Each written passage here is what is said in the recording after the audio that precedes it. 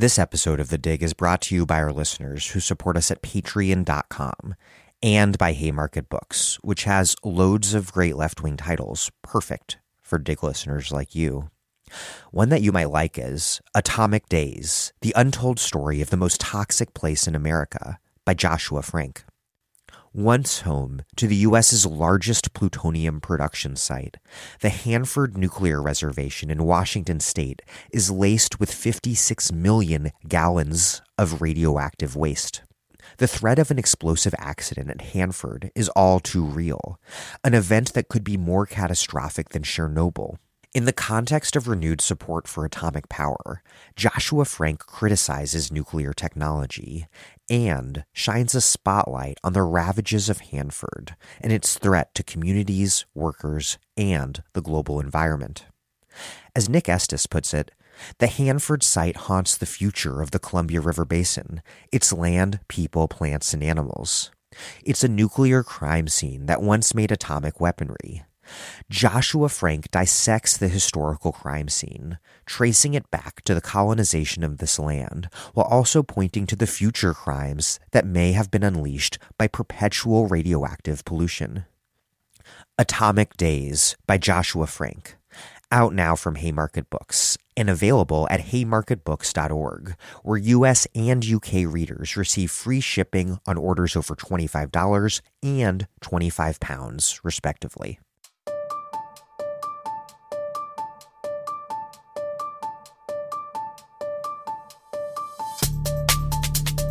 Welcome to The Dig, a podcast from Jacobin Magazine. My name is Daniel Denver, and I'm broadcasting from Providence, Rhode Island. In September, mass movements challenging the Islamic Republic broke out after Zina Mahsa Amini, a young Kurdish Iranian woman, died in the custody of morality police. Amini was arrested for improperly covering her hair, according to the religious strictures imposed upon women by the government. The result is the third in a series of mass movements that have periodically broken out since 2009. Protests that, in some ways, echo those that powered the Islamic Revolution in 1979, the revolution that brought the current regime to power.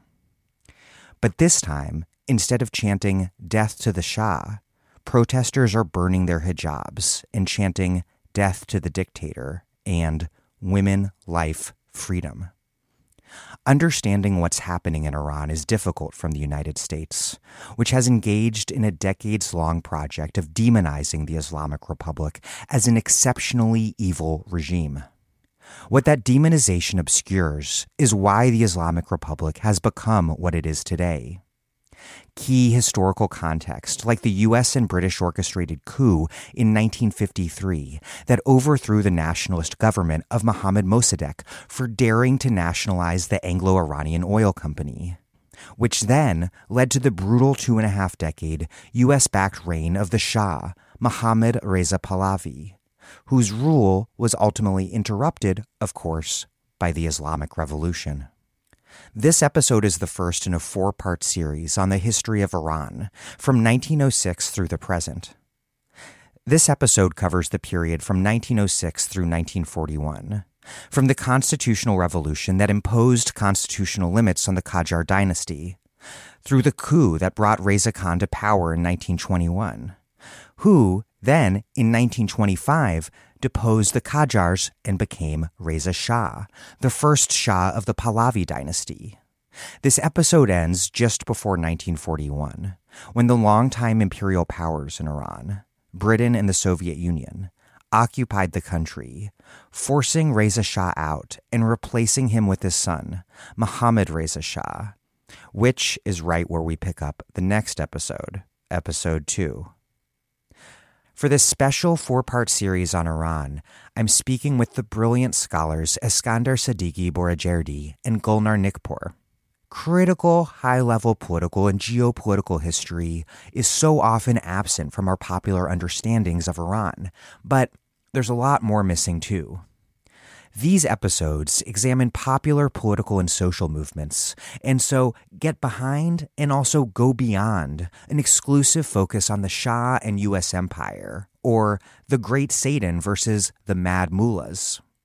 What emerges is a richer and more nuanced picture of political and social life in modern Iran, beyond the Shah's regime or U.S. policy vis-a-vis the Islamic Republic. That's what helps us to make sense of the burgeoning and effervescent popular energies contesting and rejecting the Islamic Republic today. Those who focus exclusively on the U.S.-Iran standoff and the high-level diplomacy of the nuclear negotiations would have completely missed this challenge, or even its very possibility. Or, perhaps, they would have seen today's movement wrongly, as simply affirming that the ostensibly liberal U.S. has been right all along, and thereby allied a century of struggles that have brought Iran to the current moment. To provide a little more context for this first episode, because there are a lot of moving pieces, this episode again covers the period from 1906 through 1941, beginning with the constitutional revolution that imposed constitutional limits on the Qajar dynasty. The Qajar dynasty, from the Turkic Qajar tribe, ruled Iran from 1789 to 1925. The Qajars were, on the one hand, considered despotic, portrayed in classic Orientalist fashion. In reality, however, the Qajars exercised very little direct control of Persia, ruling an incredibly diverse population only indirectly through feudal notables and tribal chieftains all across the country. While the Qajars were weak, European great powers were becoming extraordinarily strong, and throughout the 19th century, Persia was increasingly subject to the economic and political domination of the British Empire and the absolutist Russian state. That domination, in turn, angered intellectuals, clerics, and merchants, setting the stage for the 1906 constitutional revolution. That revolution, which imposed constitutional constraints upon Muzaffar ad-Din Shah Qajar, was followed by a civil war, which constitutionalists won with the backing of a broad force that included a remarkable network of revolutionaries stretching into the Caucasus, including the labor radical and oil boom city of Baku, and into Russia. The constitutionalists then forced the guy who had just become the new Shah not that long ago, Muhammad Ali Shah Qajar, who had been militarily backed by Russia in the Civil War, forced him to abdicate and be replaced by his son, Ahmad Shah Qajar.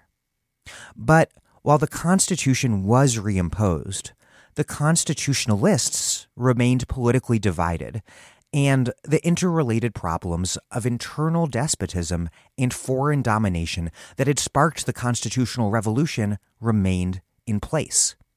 The Russian military occupation continued, and the central government remained weak. In 1921, Reza Khan, a military officer, mounted a coup against the constitutional government with British support. In 1925, he formally deposed the Qajars and named himself Shah. Though he had toppled constitutional government, Reza Shah very much shared the constitutionalists' concerns about the weak Persian state, and he began to embark on a massive project of state building and modernization that included curbs on clerical authority, the construction of a modern bureaucracy, the building up of state security and armed forces, the forced unveiling of women, and a Persianization program that forced the Persian language onto an extremely diverse population, and that declared to the world that Persia would thenceforth be known as Iran. This episode ends just before the 1941 British-Soviet occupation of Iran during World War II, which deposed Reza Shah and replaced him with his son, Mohammad Reza Shah, which is where we will start episode 2. One other note for context, you'll hear some discussion of Babism. Babism is a heterodox millenarian splinter from Shia Islam that emerged in the mid-19th century to challenge both the Qajar monarchy's despotism and the clerical establishment's domination of religious life. A Babi splinter later became the Baha'i faith. Both Babis and Baha'is became demonized and persecuted in Iran, and remain so today. This is the longest series we've ever posted at The Dig, and I'm extremely proud of it because in these 4 episodes, we will provide you with an analytically rich discussion of the entirety of modern Iranian history, the very sort of context that you need to understand what's happening in the streets right now, but that's obscured in most media coverage. It's also the sort of deep context of one particular country that really helps illuminate the contours of the world system more generally. And I'll keep this last part of my introduction really brief. We can only do big projects like this because listeners like you support The Dig at patreon.com/thedig. Get our weekly newsletter emailed to you. Get books or a tote bag or a mug sent to you by mail. But most of all, just do your part to make this podcast possible by taking a quick moment to contribute at patreon.com/thedig. That's patreon.com/thedig. One last thing. We've just lost Mike Davis, a one-of-a-kind intellect and comrade. I'm posting a link to my 2020 interviews with him in the show notes. Thank you for everything, Mike, and sending my very best to the Davis family. Okay, here's part 1 of my interview with Eskandar Siddiqui Boroujerdi and Golnar Nikpour. Watch our podcast feed as our next 3 episodes on the history of modern Iran are released over the coming weeks. Eskandar Siddiqui Boroujerdi is a professor of contemporary politics and modern history of the Middle East at Goldsmiths College, University of London. He is the author of Revolution and Its Discontents, Political Thought and Reform in Iran, associate editor of the journal Politics, and co-edits Radical Histories of the Middle East. Golnar Nikpour is a professor of history at Dartmouth College with an interest in histories of law, incarceration, and rights in modern Iran. A history of Iranian prisons and carcerality in a global context. She's on the editorial collective for the journal Radical History Review and co-edits Radical Histories of the Middle East.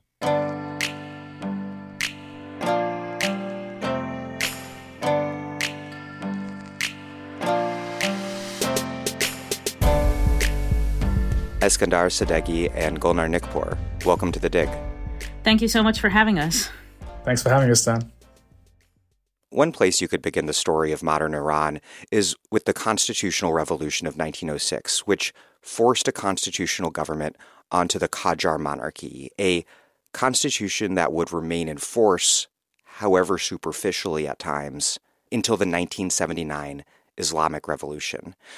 Before we get into the deeper causes and context behind the constitutional revolution, what was it, and what sort of political system did it establish in what was still then called Persia? The first thing I'd want to say is that I think it's important to understand that Qajar Persia, even at this time, just after the beginning of the 20th century, was not nearly as urbanized of a place as contemporary Iran is. Qajar Persia was relatively decentralized. The government didn't really have a particularly strong hold over the more provincial parts of its realm.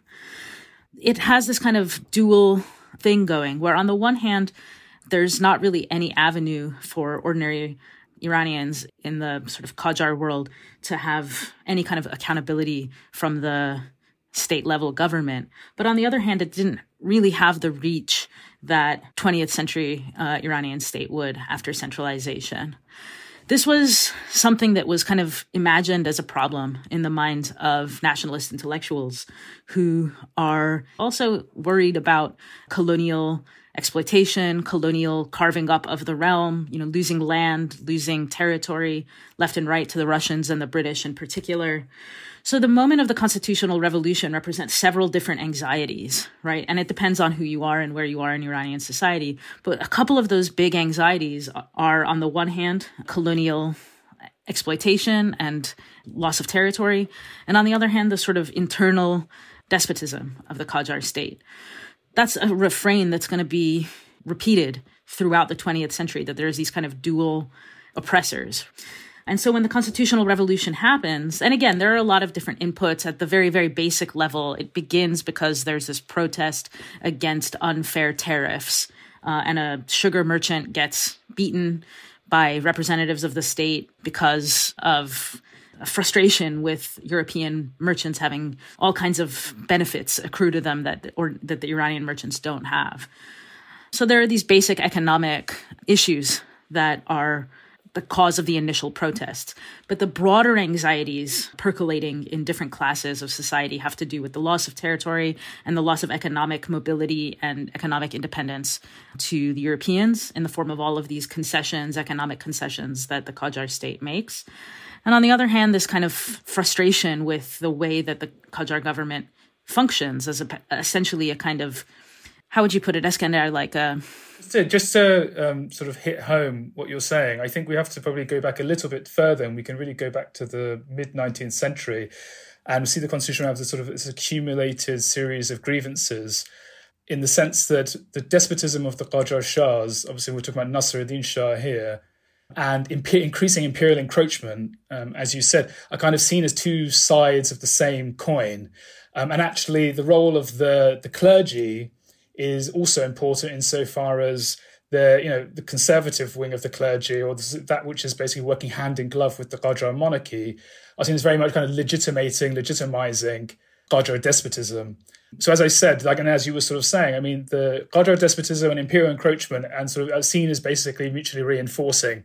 And it's really from the mid-19th century that we see, obviously, the Babi revolt, which I think is actually significant, not only because it was kind of a messianic movement which was rebelling against the despotism of the Qajar monarchy, but it was also very much rebelling against the sort of the hold on religion by the upper echelons of the clergy. And actually that movement obviously emerged out of, various heterodox Shi'i currents such as Sheikhism coming out of Karbala, but also other cities in Iran. Obviously the Bab came out of Shiraz. And actually the social composition of that, the class composition is itself also quite telling insofar as it's lower ranks of the clergy, it's the artisans, and it's exactly those kind of classes which actually would become very significant in the constitutional revolution. And it was actually a very, very well-known allegation, as you know, by those who sort of defended Qajar absolutism, that those individuals who were sort of at the forefront of the constitution were had secret Babi sympathies. This was actually a kind of a very common sort of Babiism is the precursor to Baha'ism. Exactly. Which is kind of and Baha'ism is in a sense the quietist version, sort of the sort of a quietist, in a sense, depoliticization of obviously the radical challenge which the Babi movement actually posed. And on the other hand, I mean, another important, I would say, 19th century current is obviously sort of those posed by intellectuals, and particularly I'm thinking of like the itinerant sort of revolutionary Jamaluddin al-Afghani, who was a Shi'i Muslim coming out of Asadabad in Iran, someone who saw, the Indian rebellion of 1857 up close, who went to Egypt similarly and had a huge impact in various sort of Islamic reformist currents there, and saw himself as a sort of, and he's often seen as and depicted as sort of the founder of pan-Islamism. But he was very much also, set against, or part of his agenda was both challenging the various despotisms within the region, and he posed, a very frontal kind of challenge to that of the Qajar despotism, but also trying to sort of reconcile, or saying that Islam and the Islamic world, or the Muslim world, had to reconcile with sort of the advances of modern science and rationality and all these sorts of things. So very much trying to offer some kind of sort of modernist interpretation of Islam. And all of these currents would then go on to influence, obviously, those who took to and supported and advanced the cause of the Constitutional Revolution. Obviously, before the Constitutional Revolution, it was actually a sympathizer of al-Afghani who assassinates Nasruddin Shah.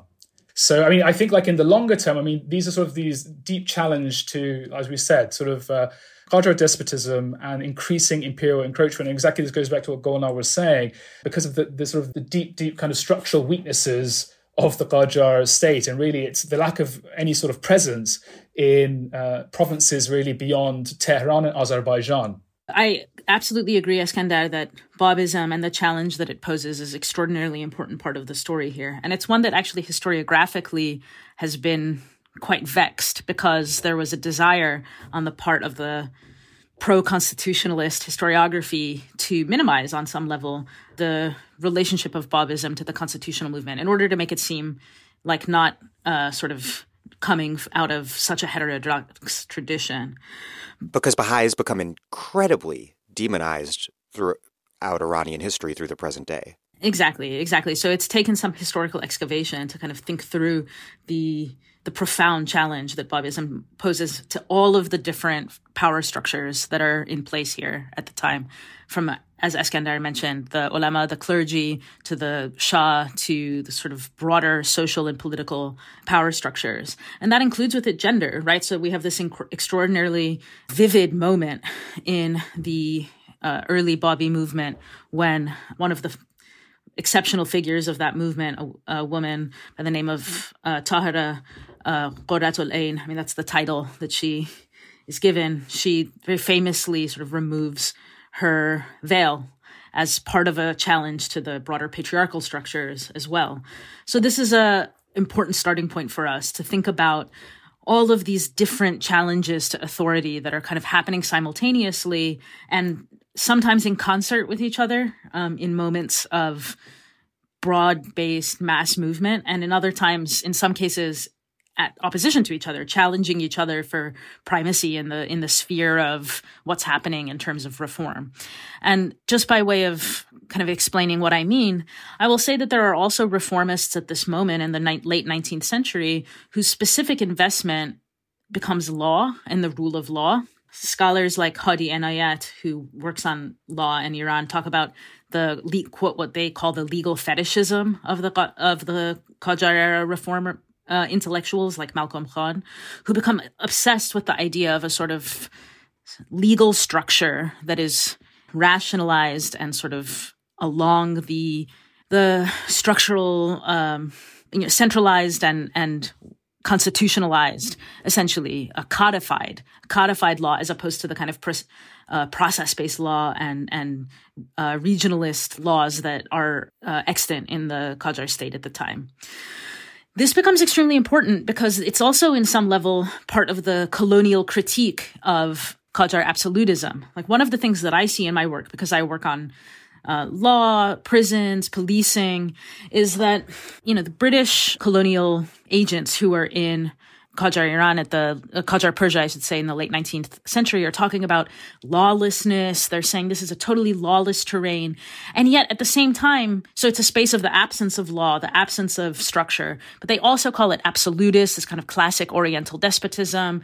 So there's a strange play where on the one hand, they view the Qajars as having absolute power over life and death for everybody in the realm. And on the other hand, there's totally lawless. You go out into the world and your brigands try to steal things from you or murder you no matter where you are. And this is internalized by Qajar-era reformists as actually a sort of valid and important critique, necessary to centralize and necessary to sort of a kind of legalist vision that also comes out of this moment. And that's what I mean by saying that some of these reformist tendencies are in some level of tension with each other, because they have different inputs, different ideas of how to sort of cure what they see as the problems of oppression, the twin oppressors of internal despotism and external imperialism. An important piece of context that we keep touching on here is that since the 19th century, Persia had been increasingly encroached upon by imperial powers, namely Britain and Russia. The British seized Herat in present-day Afghanistan. Russia took what is today the country of Azerbaijan, including Baku, leaving the Azeri population split between two countries. And so, though the entirety of Persia was never formally colonized, the British and Russian empires broke off big, important regions in the 19th century and also inserted themselves really deeply into domestic politics. Why did Persia find itself so vulnerable to these world powers at that moment? And how did that experience propel and shape the politics that led up to the constitutional revolution? On the one hand, we definitely see this sort of long-standing alignment of the monarchy, the Qajar monarchy, and the clergy working hand in hand. Obviously, the monarch has the title of, the shadow of God on earth.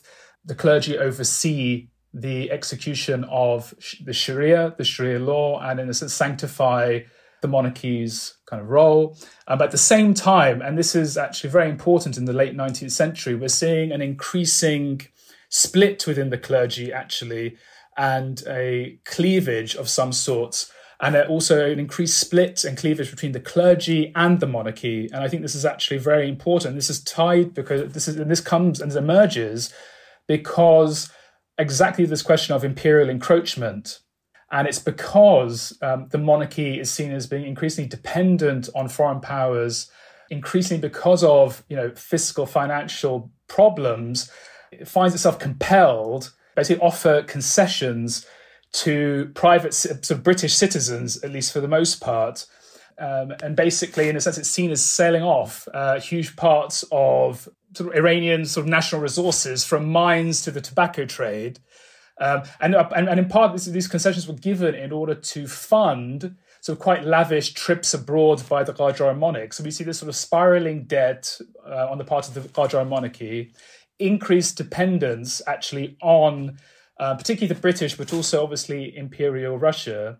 And this is actually resented massively, both by the clergy, because in a sense it's seen as opening the gateway to the infidels, as it were, as well as actually it's increasingly resented by mercantile interests. And it's perceived as very much encroaching on their economic activity. And this obviously is best exemplified in the famous Talbot concession, whereby Nasruddin Shah gives, the right to sell and produce tobacco within Iran to this British citizen by the name of Talbot.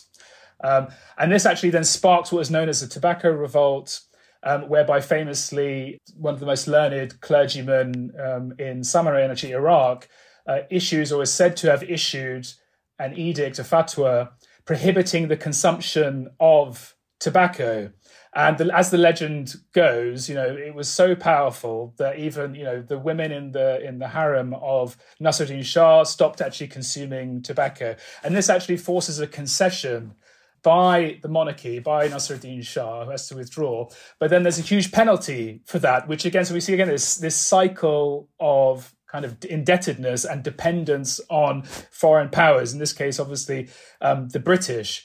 And this, and this is a testament, and is perceived widely both by the mercantile class, and the clergy, and more broadly within Iranian society, in scare quotes, at this time, as testament to the weakness of the monarchy, and the fact that, and again, many see this as rooted in this question of despotism, the Qajar despotism. This is how it's actually diagnosed by many sort of more modernist intellectuals as well. But the clergy are very much, at least part of the clergy, also, if not the same minded, but they have similar issues with the Qajar monarchy, and just see a deep kind of systemic problem which they're sort of moving to challenge.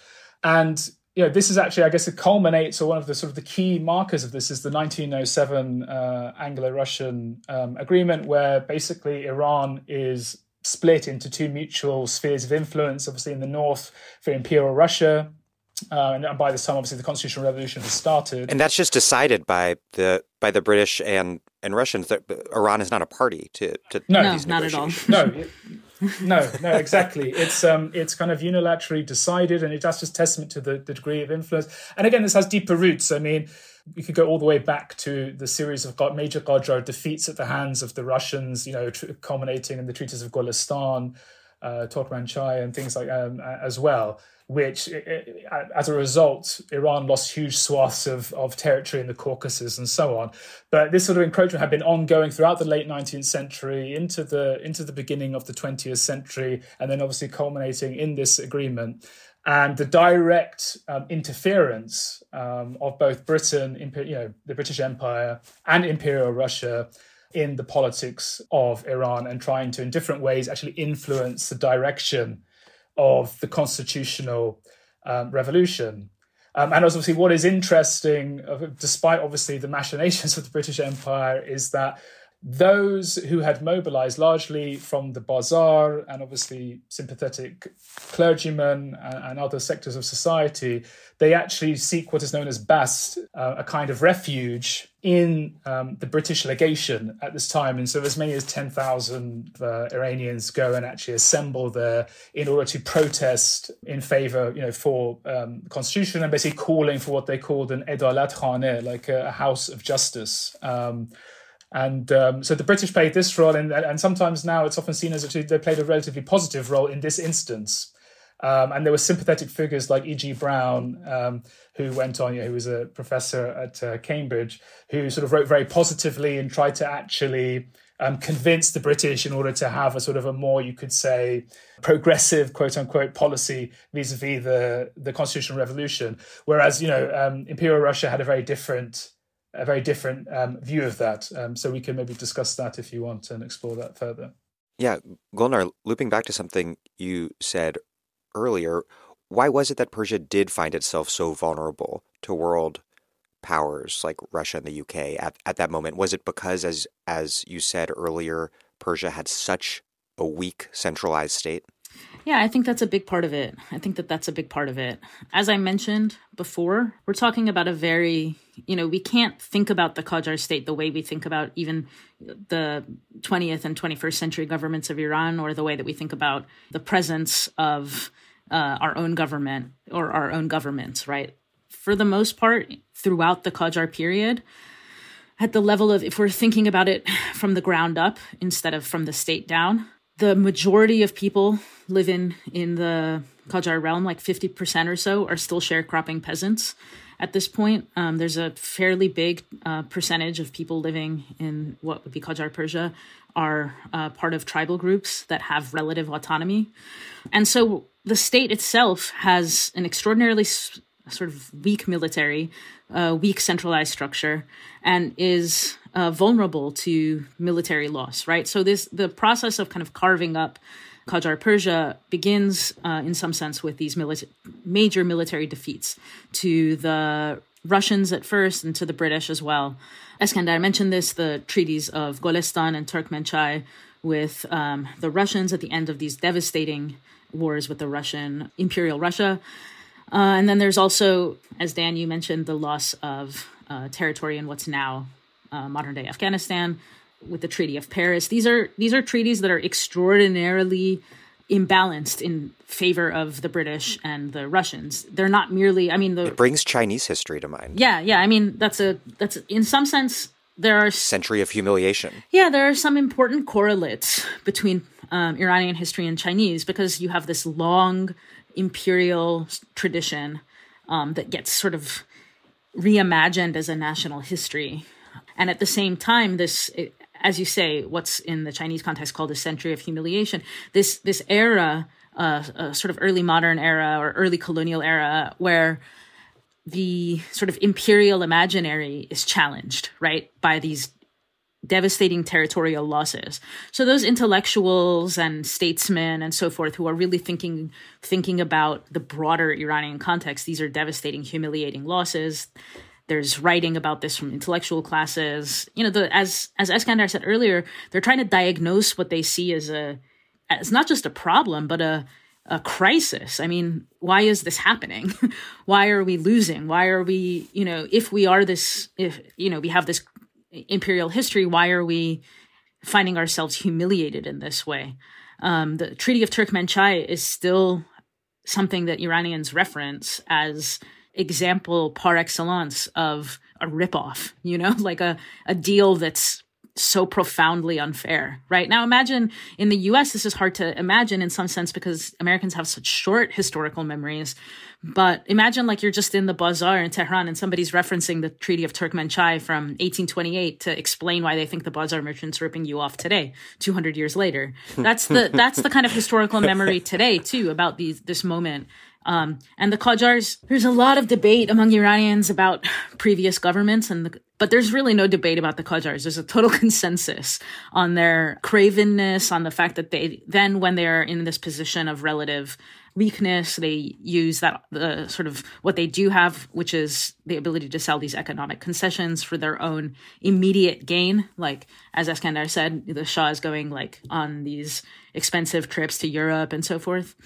So there's this fundamental kind of weakness if you're thinking from the point of view of the central state that gets exploited militarily, and then weakness in terms of the Qajar kings don't have a kind of expansive reformist vision and there's not very many reformists that they allow into the state. The ones that do kind of reach high levels of state power, Amir Kabir is probably the most famous one in the middle of the 19th century. They are not afforded long leashes to make the kinds of transformations that are happening even in nearby, in the Ottoman realm with the Tanzimat. So for those who might know a little bit of broader Middle Eastern history, these are some of the same things that are happening next door, but there is a much more sort of aggressive and concerted effort to reform the military, to reform education system, to transform the political structure that exists. And that you just see less of that dynamism from the Qajar kings themselves, who are content to essentially use what they have to bring them, because they're bad at getting taxes because they have so little sort of power over the broader realm, right? So the concessions is just because they are, to put it in a kind of glib way, they're bad money managers. Then they take out, this brings them into this cycle of debt and selling off. Eskandar? I think just to make it a bit, just add a bit of make it a bit more tangible as well. I mean, it's probably hard for people to actually envision, as Golnar was saying, hard to envision actually how the state was run or how it actually looked. They weren't really functioning ministries. Basically, the Qajars were predominantly dependent on sort of provincial notables. There was a system called the Tuyul system where they actually would sell offices, and it would basically be for the highest bidder. So there was no sort of rationalized bureaucracy in this sort of Weberian mold, which is, very much the template for kind of like modern state building. It was very much, like I said, offices would be literally bought by powerful notables whose children would then often also take them over. There was sort of very poor sort of forms of tax collection. And also, on the military side, the Shah, the Qajars were largely dependent on tribal levies, in essence, and the kind of the vicissitudes of that.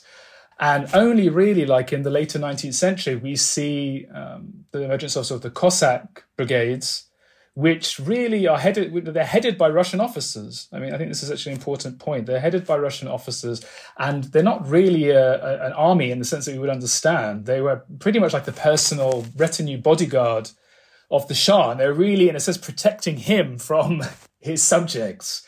There's none of these sort of features of the quote unquote modern state that one would envision, and at the same time, they're trying to face down the absolutist state in Russia and the British Empire, where the Industrial Revolution came from and is at this time, colonizing the globe. And obviously the British interests are clearly the question of India, obviously the Raj. Iran is sort of in this buffer zone, part of this great game, and it's very necessary to ensure that Iran is secure, the Persian Gulf is secure. So, they were in a very, very sort of weak position. And also just to go back to what also Golnar was saying about this kind of imperial imagination, I think actually one thing that's actually important to remember is this is also the beginning where we have archaeologists and the emergence of kind of Orientalism as a discipline going to Iran. And actually, one of the things that's interesting in the time of like Fath Ali Shah, they're actually communicating their findings and actually obviously connecting the Qajars to the ancient history of, Cyrus the Great. And increasingly, actually, Fath Ali Shah and others are trying to connect themselves to this in order to legitimize their own kingship as well. Even though they are a Turkic, tribe, they're connecting themselves to this ancient past, this imperial past. And this is very much to try and legitimize their presence and their rule at that time. And actually, there's just an interesting anecdote, which Fath Ali Shah initially, he had many sons, many children. Many children. Like a thousand. Yes, like a thousand wives, I think he had, is reported to have had. So the first half of his sons were named like Hassan, Hossein, were all sort of named sort of Muslim names. And then the later ones, and this is obviously as Orientalism and sort of all this sort of knowledge of the East is being produced by various archaeologists and scholars in France and England and Germany and such, and sort of connecting them with this past, telling them about this glorious past you had. Then we see them actually taking those up, and the next series of sons are called Ardeshir, and all these sort of kind of very names from the Shahnameh, the famous book of kings written by Ferdowsi. So we see kind of like a change of also in this period, and actually how the Qadras as a sort of as a monarchical dynasty see themselves within the broader sweep of Iranian history as well, and that's not unconnected to like the emergence of Orientalism and the way in which it produced knowledge about the quote unquote East. It's interesting because connecting to that past, the purpose is to legitimate the Qajars, but it seems like not necessarily a great move given that amid this Persian century of humiliation that they really don't compare that well to like the Safavids with leaders like Abbas the Great, where the leader is the lord of the conjunction around whom the whole world revolves. It's hard for them, I imagine, to really sell themselves as still kind of the subjects and protagonists of history rather than its objects. I think that's true. We see this with the rise of constitutionalism in the early 20th century, is that people are also thinking through the political form of the state in new ways and thinking about political legitimacy in new ways. But the trends that Eskandar is identifying, I think, nonetheless become incredibly entrenched and important, and in fact only flower further in the 20th century, right? So you don't need the Qajars maybe lose the game of trying to legitimate themselves, but you have increasing generations, if what is a relatively minor trend in terms of who knows about it in Iran, right? Like the literate kind of reformists or statesmen or kind of proto-nationalists who are engaging with European Orientalists is still a relatively small number of people, but those numbers kind of increase and into the 20th century as this type of Persian imperial nationalism becomes codified as part of the Pahlavi state's vision of itself, and it becomes naturalized as a long-standing history of sort of Iranian national belonging, right? If you talk to an Iranian nationalist today who uses this same lineage and legacy and wants to link contemporary Iranianness to ancient kings, to Cyrus and Darius and so forth, they're not talking about the sort of invention of this tradition in the 19th century or the recuperation, at best, recuperation of a tradition, and probably more historically accurately, invention of a kind of linked tradition, right?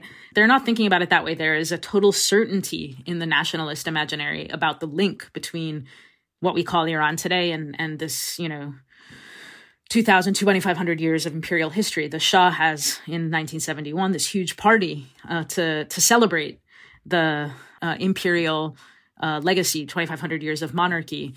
So these trends become all the more visible in the 20th century and into the 21st century. And I think you even see in some of the political movements today this desire to excavate and reclaim this imperial legacy as a way to say that Iran is different from its surrounding areas. You'll sometimes even get these kind of very prideful claims about how Iran has never been colonized from Iranian nationalists. Now, that's formally true, but we're sitting here talking about the Anglo-Russian agreement, later an attempt at even further British encroachment in what's called the Anglo-Persian agreement that doesn't quite come to pass. But all of this imperial European colonial encroachment, militarism, economic exploitation, later American and British-backed coup, all of this kind of clear colonial interference, and you still have Iranian nationalists kind of claiming an unalloyed, continued kind of link to imperial grandeur.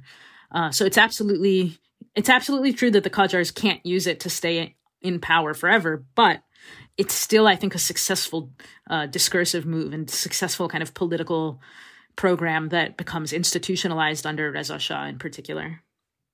Returning to the history, the constitutional revolution came to an abrupt halt in 1908 when Muhammad Ali Shah had his Cossack troops mount a military coup. And as an aside here, it's just remarkable how many foreigners are used in the military and other facets of the state during this period. But the result of the coup was a civil war won by the constitutionalists. Why did the coup happen, and why did the Shah lose the ensuing civil war? Yeah, I think one thing I'd like to very much emphasize is how extraordinarily unpopular the constitutionalist movement was with the imperial powers, right?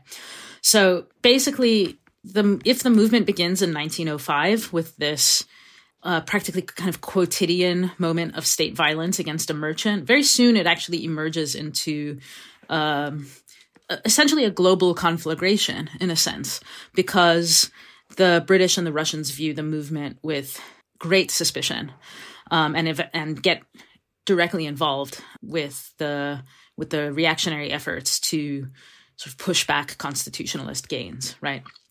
So the reactionary forces that come together against the constitutional movement are very much emboldened and empowered by this colonial kind of backing of their cause.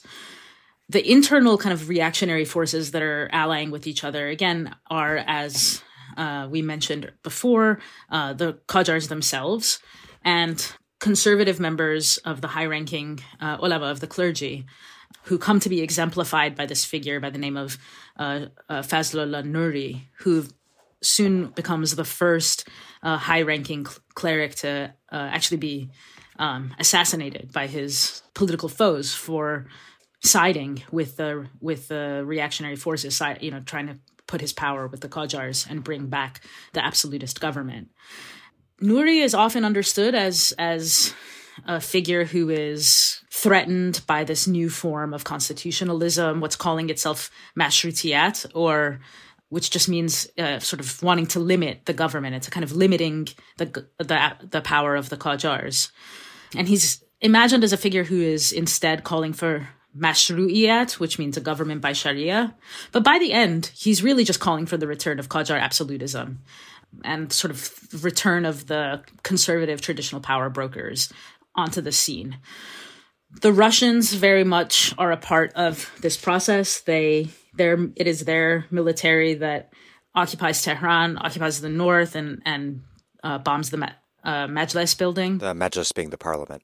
Yeah, Majlis being the parliament, exactly. So there's all of these anecdotes and stories of the extraordinary violence that the Russians do in Tehran during this occupation, right? So when we run through history, and I do this for my students too, I try to pause at these moments of occupation. It's not just enough to say that there's an occupation or that there's Russian military or that there's a bombing of the Majlis building. That's all extraordinary stuff, but it's even at the level of ordinary people.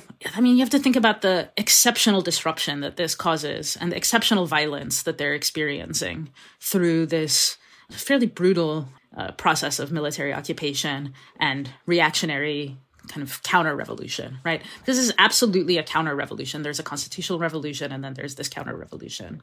Now, insofar as there is the ability to push back against that, it really comes from the increasing prominence of social democratic forces in the north of Iran. And what comes to happen is this critical alliance between social democratic forces in the north, particularly in Azerbaijan, and really... Sorry, in the region of Azerbaijan, but also in the part of Azerbaijan that was taken by Russia, around Baku. Yes, that's exactly right. So, we also, when I remind my students to try to think, to let themselves dwell in what it would feel like to have your city occupied by colonial military, also try to ask them to think about a moment when borders are much more fluid, right? So if Baku has only just been lost, in a sense, from the kind of structures of Iranian governance to Russia, at the same time, there's a kind of fluidity there where people are crossing the border for reasons having to do with labor and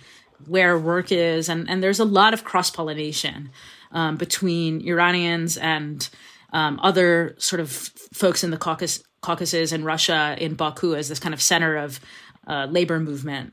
And it's through these cross-pollinations that extraordinary social democratic movement emerges in the context. Really, the champions of the most kind of expansive liberatory vision of that the constitutionalists are calling for is happening in these northern parts of Iran. And that sounds so remarkable because the constitutional revolution is initially very much a liberal and elite one, and yet its militant defenders after the coup is this movement is led by this really remarkable network stretching from the region of Azerbaijan to revolutionary Baku, all the way to Russia with the Russian Social Democrats in the wake of the Russian Revolution's defeat. It's really something. Yeah, I think that's, you hit many of the main points. And I think it's definitely, accurate to characterize it as a counter-revolution of sorts. One thing I would just say is that Sheikh Fazlullah Nuri, is an interesting character insofar as initially he's actually sympathetic to the call for a house of justice. And it's as time passes that he becomes increasingly kind of disillusioned and an outright adversary of the movement. And I would say that it's in part that he ends up just wanting to justify Qajar despotism. That's what it amounts to. But I would actually say it's more than that as well. I think there's a deeper challenge at stake. And I think that he understood actually very well that the divide had come down to this. Should the Sharia be the sole source of legislation and the sole criterion of legislation? Because many actually, this whole notion of mashruteh, limiting the Qajar monarch's power, many clerics supported this, but it would be limited in accordance with the Sharia. This is a key thing. But you had obviously many of these more modernist, more radical forces, socialists, liberals, Armenian nationalists, so on and so forth, who had a different vision. And you could say it was one which was actually very much leaning towards advocating in favor of sort of popular sovereignty and positive law as kind of which doesn't necessarily emanate from out of the Sharia. So I think he was also motivated by this idea that once this movement had begun and if it had become empowered and had reached its aims, that in a sense it did throw the position of the clergy into a more precarious sort of situation. And that's not to say that there weren't significant clergymen who did support the movement and were absolutely crucial to it. Crucial mujtahids such as Tabatabai, Behbahani, and of course Akhund Khorasani in Iraq. So this is another transnational dimension. So it's obviously from Baku all the way through to modern day Iraq and places like Najaf and so on, where and he famously actually issued the fatwa sort of legitimizing the execution of Fazlullah Nuri when the constitutional forces were victorious. So I think there's sort of and to clarify, mujtahid means cleric. Yeah, it's like a learned cleric who has a certain authorization in order to issue legal opinions, who has the ability the power to exercise ijtihad, as they say, sort of jurisprudential reasoning. So I think that is also just something that is actually worth stressing. And also another point that I would also just stress, and I think Golnar hit the nail on the head talking about the counter-revolution, particularly of Imperial Russia. I think that was definitely the most forceful for us, not only in just bombing the Majlis, but the massacre which they oversaw in Tabriz in Iranian Azerbaijan was only of constitutionalist forces. And we shouldn't actually forget that the Russians were occupying Iran until the Russian Revolution of 1917. So, it is absolutely there's lots and lots of things going on. And I think, it is very much, you could talk a rainbow coalition of sorts in the constitutional revolution. Yeah, from merchants in the bazaar to elements of the clergy to radical socialists, Armenian socialists. We even have accounts of Armenian socialists discussing sort of the route and path to socialism with Karl Kautsky, and actually criticizing Kautsky and basically saying Kautsky is overly pessimistic about the prospects of socialism in Iran, and actually very much advocating a platform of just labor laws, 8-hour day, decent wages, and so on and so forth, education, universal suffrage. There are some quite radical demands coming up. I think it's important to understand with the Constitutional Revolution that it's a diverse it is a diverse coalition, and then different forces see different things in the constitution, and as the constitution facilitating different outcomes. I think that's just an important thing just to stress. Golnar? Absolutely.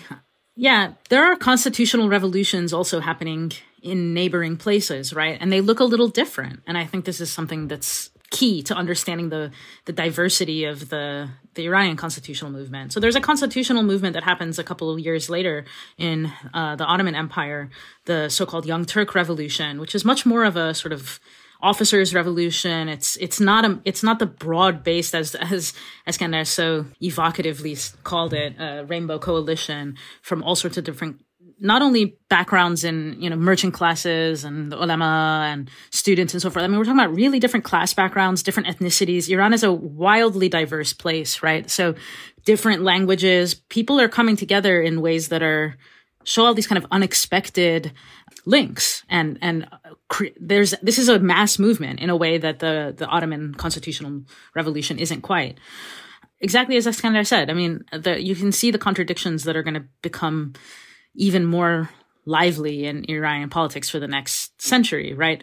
Because the great strength of the constitutional movement, its ability to draw from a wide range of people that are rallying against central grievances, Qajar absolutism and colonialism specifically, actually have very different visions of how to sort of solve what they've diagnosed as the central problem. And there's a similar dynamic in the 1979 revolution, which is also a mass movement, an extraordinarily large movement against the Pahlavi government and against Pahlavi authoritarianism.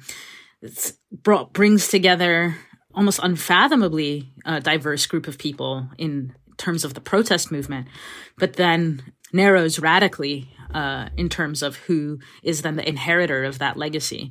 Now, in the case of the constitutional revolution, it's true that especially with sort of forces from the north are able to, after the period of the so-called minor tyranny in 1908, 1909, they're able to take back Tehran.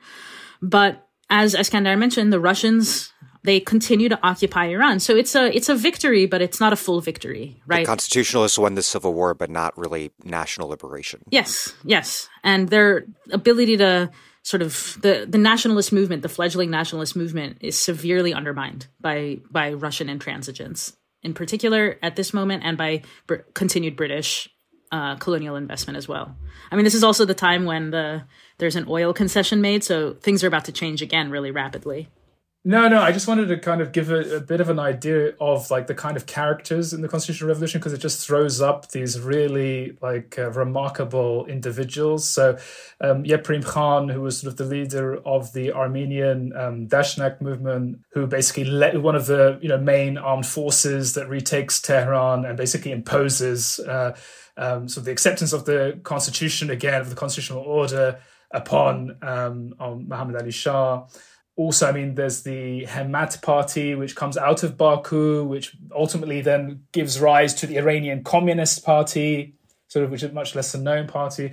There's people from Tabriz, so people like Sattar Khan, who's he's a national hero. He's like an uncontested national hero who was a horse dealer. There's Bagher Khan, who was came from a bricklayer. There was these kind of very much, they fit the paradigmatic. I think they fit Hobsbawm's notion of the rebel, the kind of the Robin Hood-esque figure who's sort of robbing from the poor and basically the social conscience really.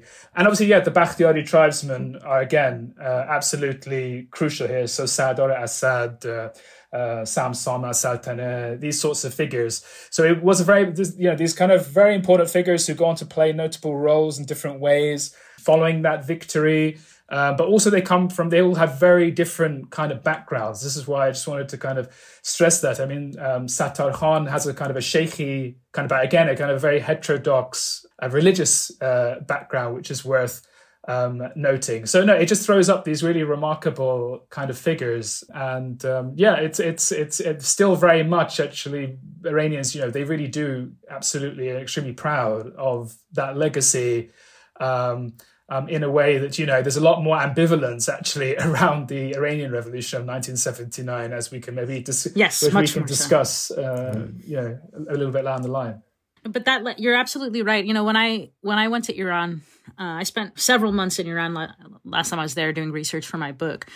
Now, several different experiences of going to people's houses, parents or grandparents of friends, or people who I was told might have something to show me, and inevitably I would hear these like stories linking people's families back in ways that were maybe in some cases embellished to the constitutional legacy. That this is an extremely important moment in the sort of self-conscious politicization, the historical politicization of many, many Iranians, and it remains a touchstone. You still see images of Sattar Khan or Baghar Khan kind of reappropriated in protests as being like on the side of the protesters, images, people with placards that have those images of these famous constitutional rebels and revolutionaries. And I think that goes to show, again, the memory of the constitutional revolution and what it stands for, its legacy, even if its ability to actually govern, the constitutional government's ability to govern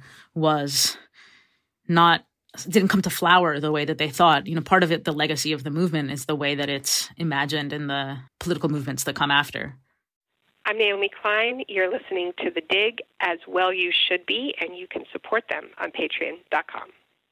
This episode of The Dig is brought to you by our listeners who support us at patreon.com and by N+1 Magazine, which features some of the most urgent and exciting political writing, essays, fiction, and cultural criticism on the left today.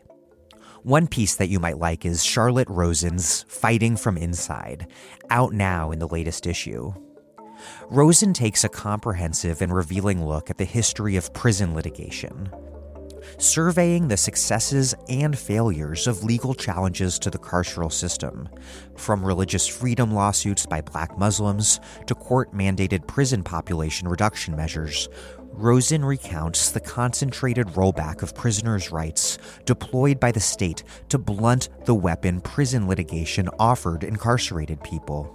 Rosen writes, quote, "As law and order politics ascended nationally, edging out once mainstream support for prisoners and their resistance movements, prison litigation offered a formidable arena for incarcerated people to counter the seemingly inexorable expansion of racialized state repression." Dig listeners take 25% off a yearly print subscription to N+1 at n+1mag.com/The Dig. Enter The Dig, one word, at checkout to get 3 issues delivered in the mail, plus full access to 18 years of paywalled essays, reviews, and fiction for less than $3 a month. That's NPLUSONEMAG.com/The Dig. Enter The Dig, that's just one word, The Dig, at checkout for that discount.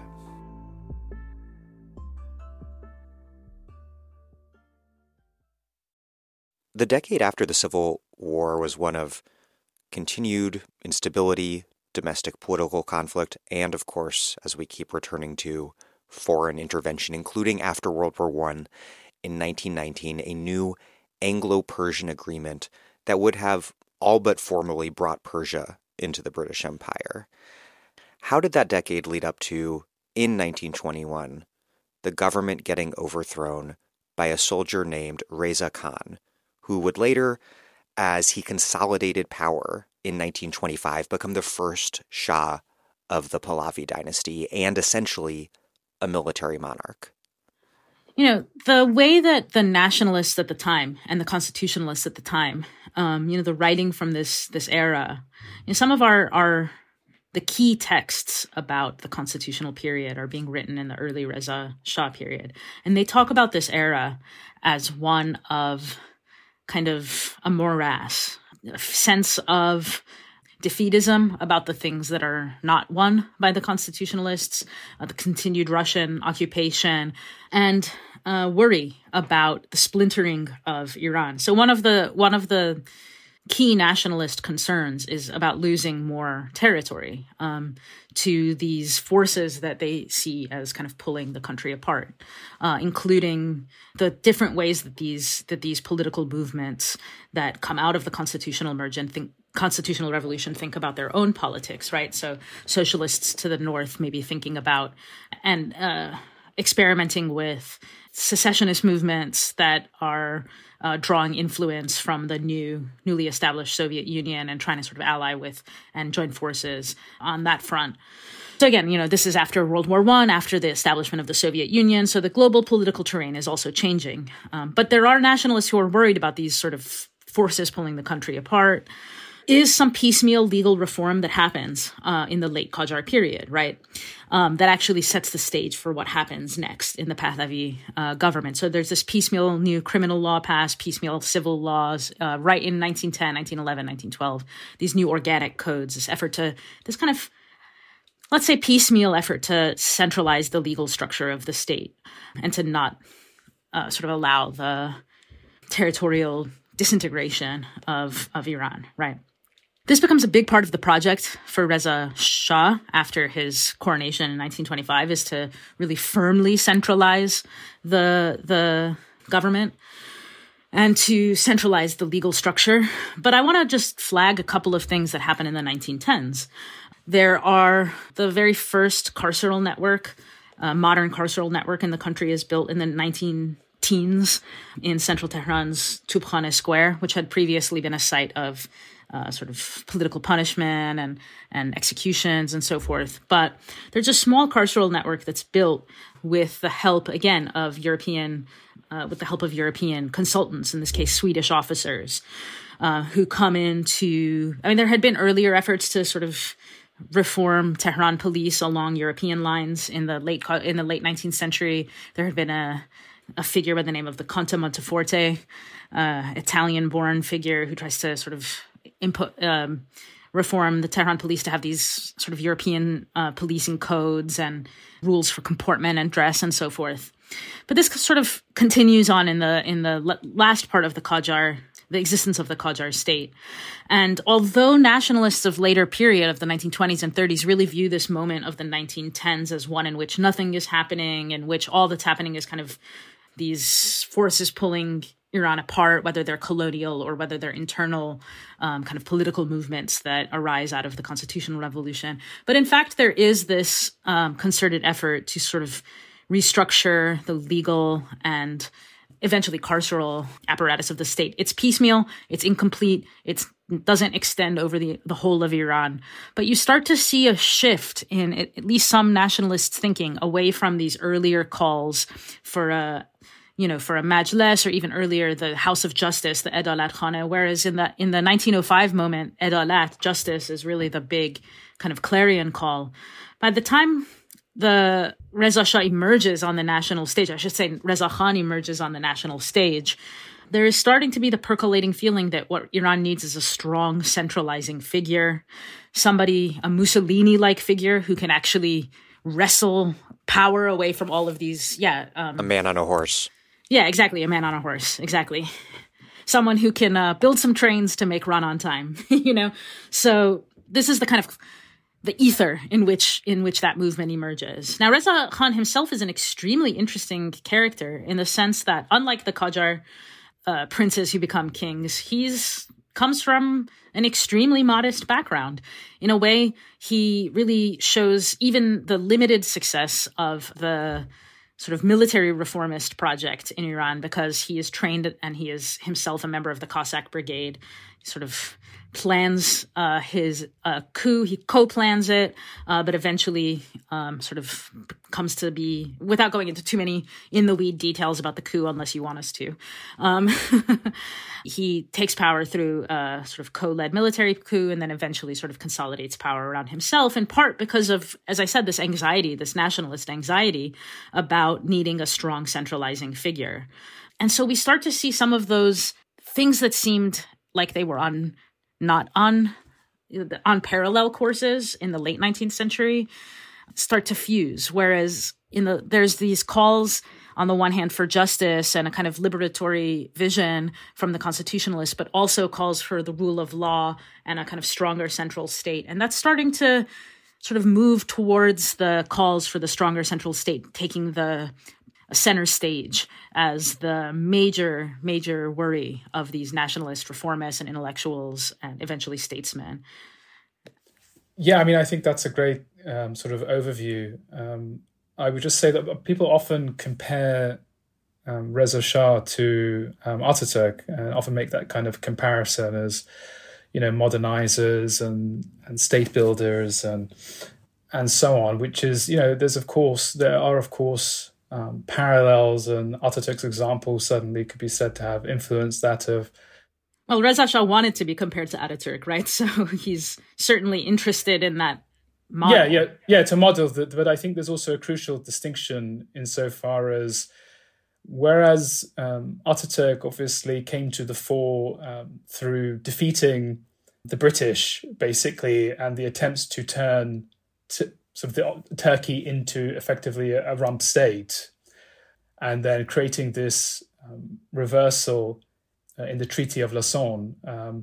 Reza Khan initially, the man on horseback, or Reza Maxim, as he was sometimes referred to because of his love of this particular machine gun. His achievement obviously was state building subsequent, but initially it was really, you could say, like an internal form of colonization, really. It was bringing the Bakhtiaris to heel, the tribe leaders who basically were seen as having independent fiefdoms. Sheikh Khazal in what was known as Arabistan, in Khuzestan now, as well as major uprisings in Gilan. So the Soviet Socialist Republic of Gilan, led by Mirza Kuchak Khan, was something which had to be put to bed. And actually, Reza Shah very much was aware of this and appealed to the British in terms of the fact that he would be able to protect Iran from, the threat of Bolshevism. Yeah, the Red Menace. So that was also there. There's also the uprising in Mashhad, so Taghi Pesian, Colonel Taghi Pesian as well. There's also an uprising in the Kurdish uprising with Simco.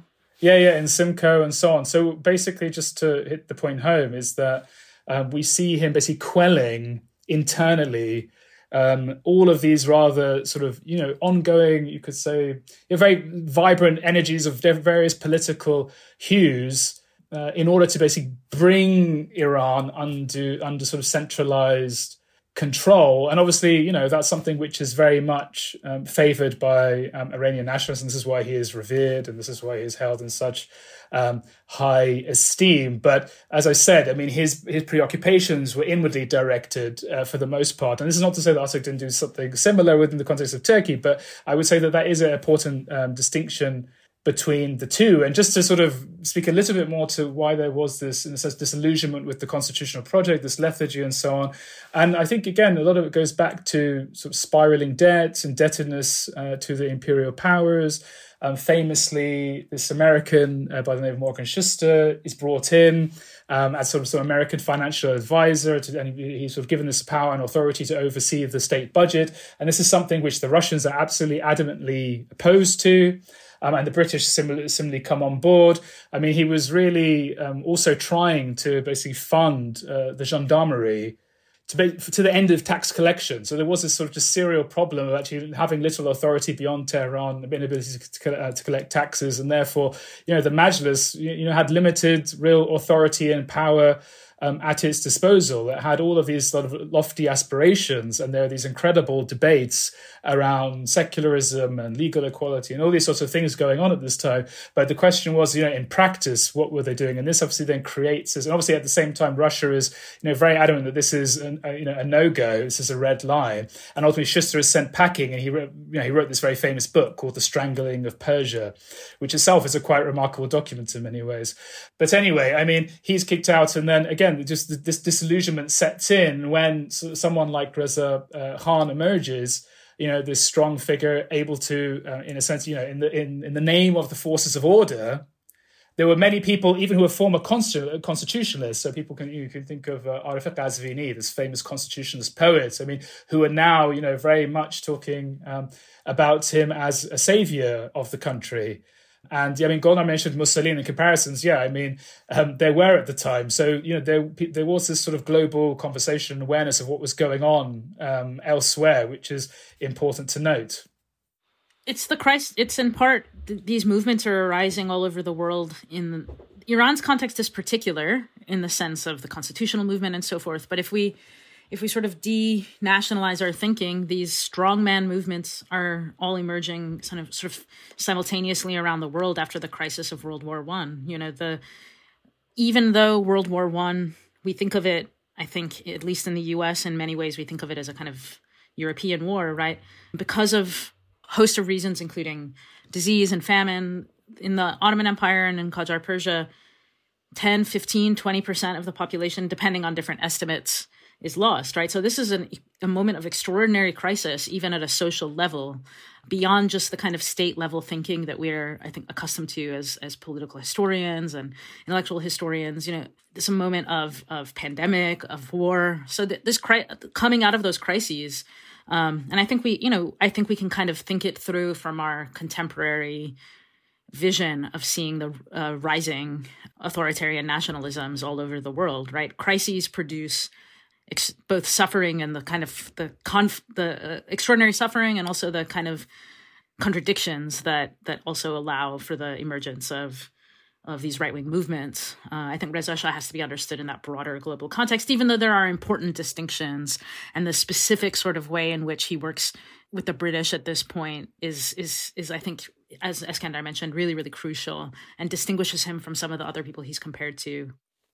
Reza Shah's state-building project focused on building a powerful bureaucracy and a powerful military, and it was accompanied by a polity building project, this intense program of Persianization that forced a multiplicity of ethno-national and linguistic groups and tribes to learn and speak Persian, forcibly creating this national language in a sense that had really never existed before. He also renames the country Iran, a reference, I think, to it supposedly being the birthplace of the ancient Aryans. What sort of nation state did these two interrelated projects make? Yeah, absolutely. So we talked about some of these trends already, right? It's really important to understand that they're not being invented whole cloth by Reza Shah, the newly coronated Reza Shah. So that's why I mentioned even some of the efforts at legal reform in the 1910s, which is typically imagined in nationalist discourses as this moment of kind of decay and lethargy. There's, however piecemeal, these efforts to bring a kind of centralized code into the Iranian state from an earlier period. But Reza Shah really just sort of puts that project on steroids and makes it happen in a way that hadn't been seen before.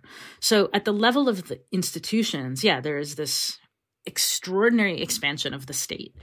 It's one that I want to really flag as being one that carries on through past the 1979 moment as well, where starting in this period, we start to see about 100 years of just exponential state building in the Iranian context. And that comes with it all of the sort of dark side of what we think about those things. Rapidly expanding police force, rapidly expanding surveillance capacities, rapidly expanding carceral network. So in the late 1920s, Reza Shah appoints a really interesting figure by the name of Ali Akbar. And so he appoints Davar to centralize the judiciary. Davar sort of lets go everybody who's there. He wants to wrestle power away from the remaining Sharia courts and really centralize Iran's legal apparatus. Does this over a course of in some ways, he does it over a course of days, right? Like there's this wholesale firing and restructuring that happens in a few days. But in fact, it actually takes several years to bring on the personnel who are sort of educated along essentially modern European legal lines to be these new look jurists. Then again, this process in some ways reverses in 1979 when the courts are put into the hands of clerics, and the sort of modern bureaucrats are booted and modern legalists are booted from the judiciary. But the process of expanding the state there's a kind of continuity there. I want to flag that now because that 1979 moment, it's endlessly fascinating to we historians of Iran to think about both the continuities and the radical breaks that happen at that moment. But the expansion of the state is one that continues apace, right? Like, just even though at 79 there is this call for debureaucratizing the government, it only sort of expands further. So this is the moment of this kind of initial bureaucratizing of the state. Whereas by the time Dawat is placed in the head of the judiciary, there's only a few hundred people held in the carceral network that had been built 10, 15 years prior in Tehran. This is attested in the police journals of the time. There's only a few hundred people being held in those initial modern prisons, which are very generically called prison number 1 and prison number 2. But within just a few years, there would be a sort of exponential leap in the number of both police officers and people that they're incarcerating. You have to kind of think about it from the point of view, again, of ordinary people. All of a sudden, there's all these new laws on the books, policing their movement, policing things that had not previously been imagined as part of the sort of realm of the state and of how those legal structures would work. There's all these incredible archives where these modernist intellectuals and sort of centralizing legalists talk about how one of the hardest things about their jobs is dealing with a populace who simply doesn't seem to understand what's good, like that it's good to have modern police. They feel extremely agitated by being having to deal with these new police forces, and you have these central, kind of centralist legalists talking about how they're like not properly modern yet, but they'll get there. I don't want to make it sound like this all happens overnight. There's this long kind of process, even in terms of building new prisons. In the late 1920s, early 30s, there's this plan to build like tens of new prisons, and only a few of those are initially built. It takes decades to build more of them, and some of the plans never come to pass. But still, this is the moment where those structures, those institutions that Iranians are continuing to live with today, from different sort of ministries, banking structures, even things like post offices and so forth. This is when it's sort of being built out, the institutions of the modern state. Just for some clarity on the link to the earlier period, the architect who builds a lot of these, who designs a lot of these new modern buildings, including the post office, major bank in Tehran, and also Qasr prison, which is the kind of big prison in Iran until 2008.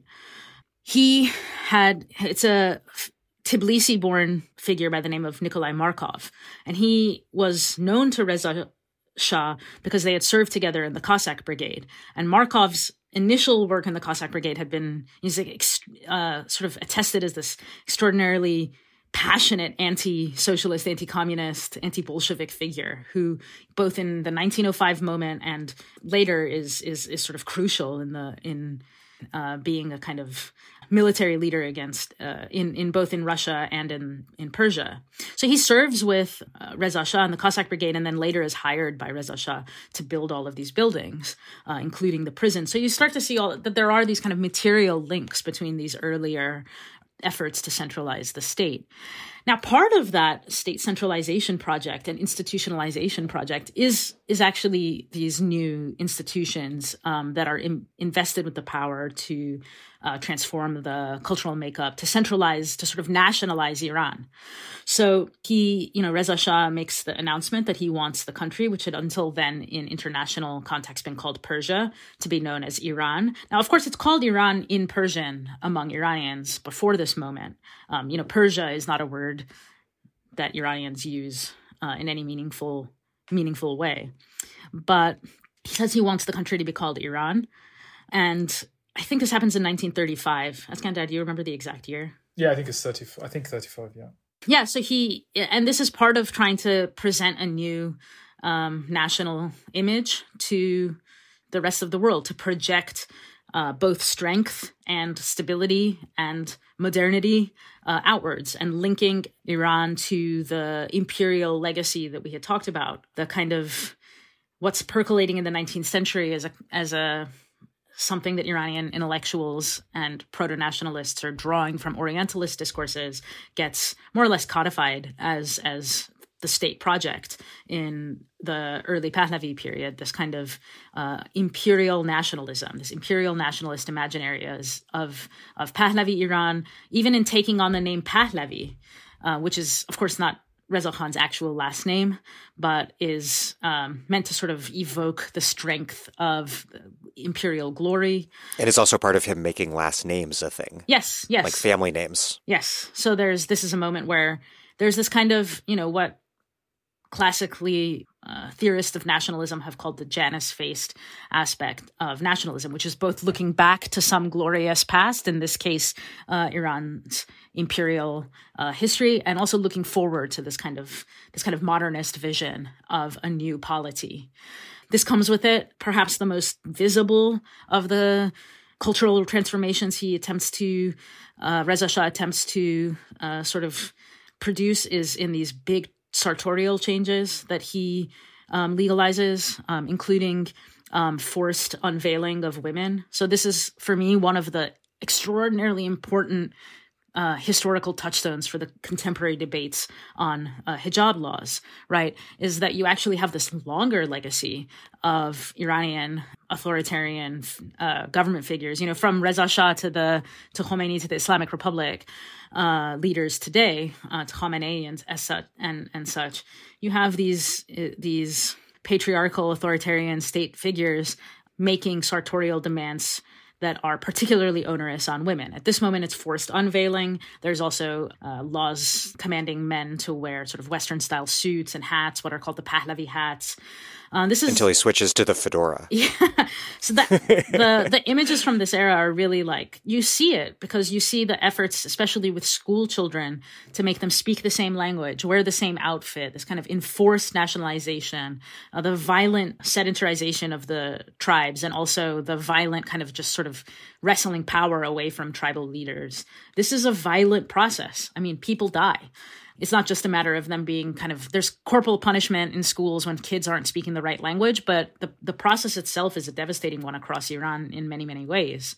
In the nationalist historiography, the way that it's talked about is, you have to break a few eggs to make an omelet.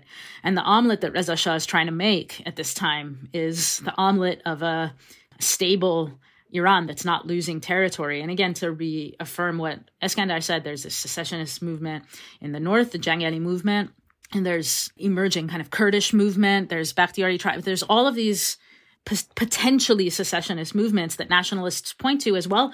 Reza Shah might have been had a heavy hand, but without him, this is the story from their point of view, without him, there would be no Iran on the map today. That's the stakes. It's an existential kind of set of concerns that we would have lost Iran forever. Iran might have become Balkanized right there on the spot, and who knows then what the context would look like now: war, violence. It's so this is an extremely apocalyptic kind of narrative in one strain of the nationalist thought, that Reza Shah is the singular figure that stops this from happening. This is in part because of his own vision. And again, these two things are linked because they're institutionalized, right? So you have something like this new government effort to make a purer Persian language through something that's called the Farangistan, this language institute that tries to change Arabic loanwords into older Persian words. So even, again, in my work, which is about prisons, the word that we use naturally, like that when I'm talking about prisons in Persian, I use the word zindan. But even in the constitutional period, the word zindan is not the main word that's used for the prison, or in the late Qajar period, it's not the word that's used. We're talking about, haps, or basically the words that are used about incarceration and prisons are drawn from the Arabic. So even in these really basic ways, that's just one example, but there's literally thousands of examples like this. Again, this is something we see again in the Islamic Republic period, when there's this effort to sort of take English or French words out of circulation and bring back kind of what's pitched as a kind of more authentic language. But you see in both of these moments this effort to, centralize, nationalize, and homogenize what is actually an extraordinarily diverse place with, even to this day, after 100 some odd years of essentially forced Persianization, only the numbers are not perfect on this, but 50%, 55% of the country speaks Persian at home as their first language. So without that process, that number would have been much lower. And even royalty wasn't necessarily speaking Persian at home. No, definitely not. Yeah. I forget which figure was speaking French or something to their wife. Mohammad Reza Shah, to his dying day, sort of avowed being more comfortable in French than any other language. But in earlier times, the Qajars are a sort of Turkic tribe. They're not a sort of original. That's the thing about all of these kings claiming this long lineage of uninterrupted Persian kingship, is that we're actually talking about like a lot of people from different sort of ethnic, political, conceptual spheres that have political power in the area over the course of several hundred years. So you have to flatten a lot of those distinctions in order to get to a narrative that gives you continuity. It also misses just hundreds of years of the Islamic Caliphate, but yeah. Oh yeah, of course. I mean, the story of uninterrupted imperial Persian kingship would have made no sense to the people living in what we now call Iran for many, many hundreds of years. It would have just they would have been like, what are you talking about? Yeah.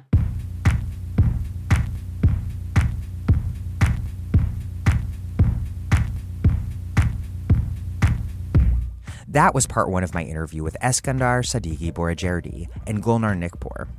Eskandar Sadeghi Borajerdi is a professor of contemporary politics and modern history of the Middle East at Goldsmiths College, University of London, and the author of Revolution and Its Discontents, Political Thought and Reform in Iran. Gulnar Nikpour is a professor of history at Dartmouth College, with an interest in histories of law, incarceration, and rights in modern Iran, and is currently finishing her first book project, A History of Iranian Prisons and Carcerality in a Global Context. Stay tuned as our next 3 episodes on the history of modern Iran are released over the coming weeks. Thank you for listening to The Dig from Jacobin Magazine.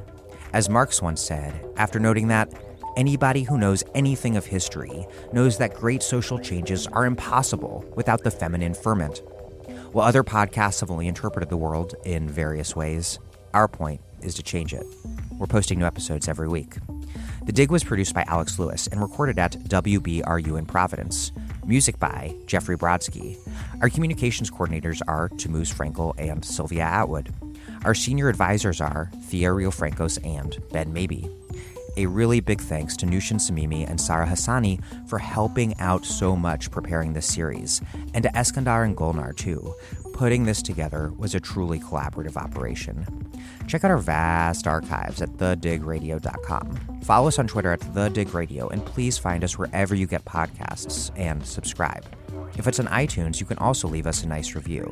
Those reviews help introduce us to new listeners, but what really and truly does that is you telling friends in real life about the podcast.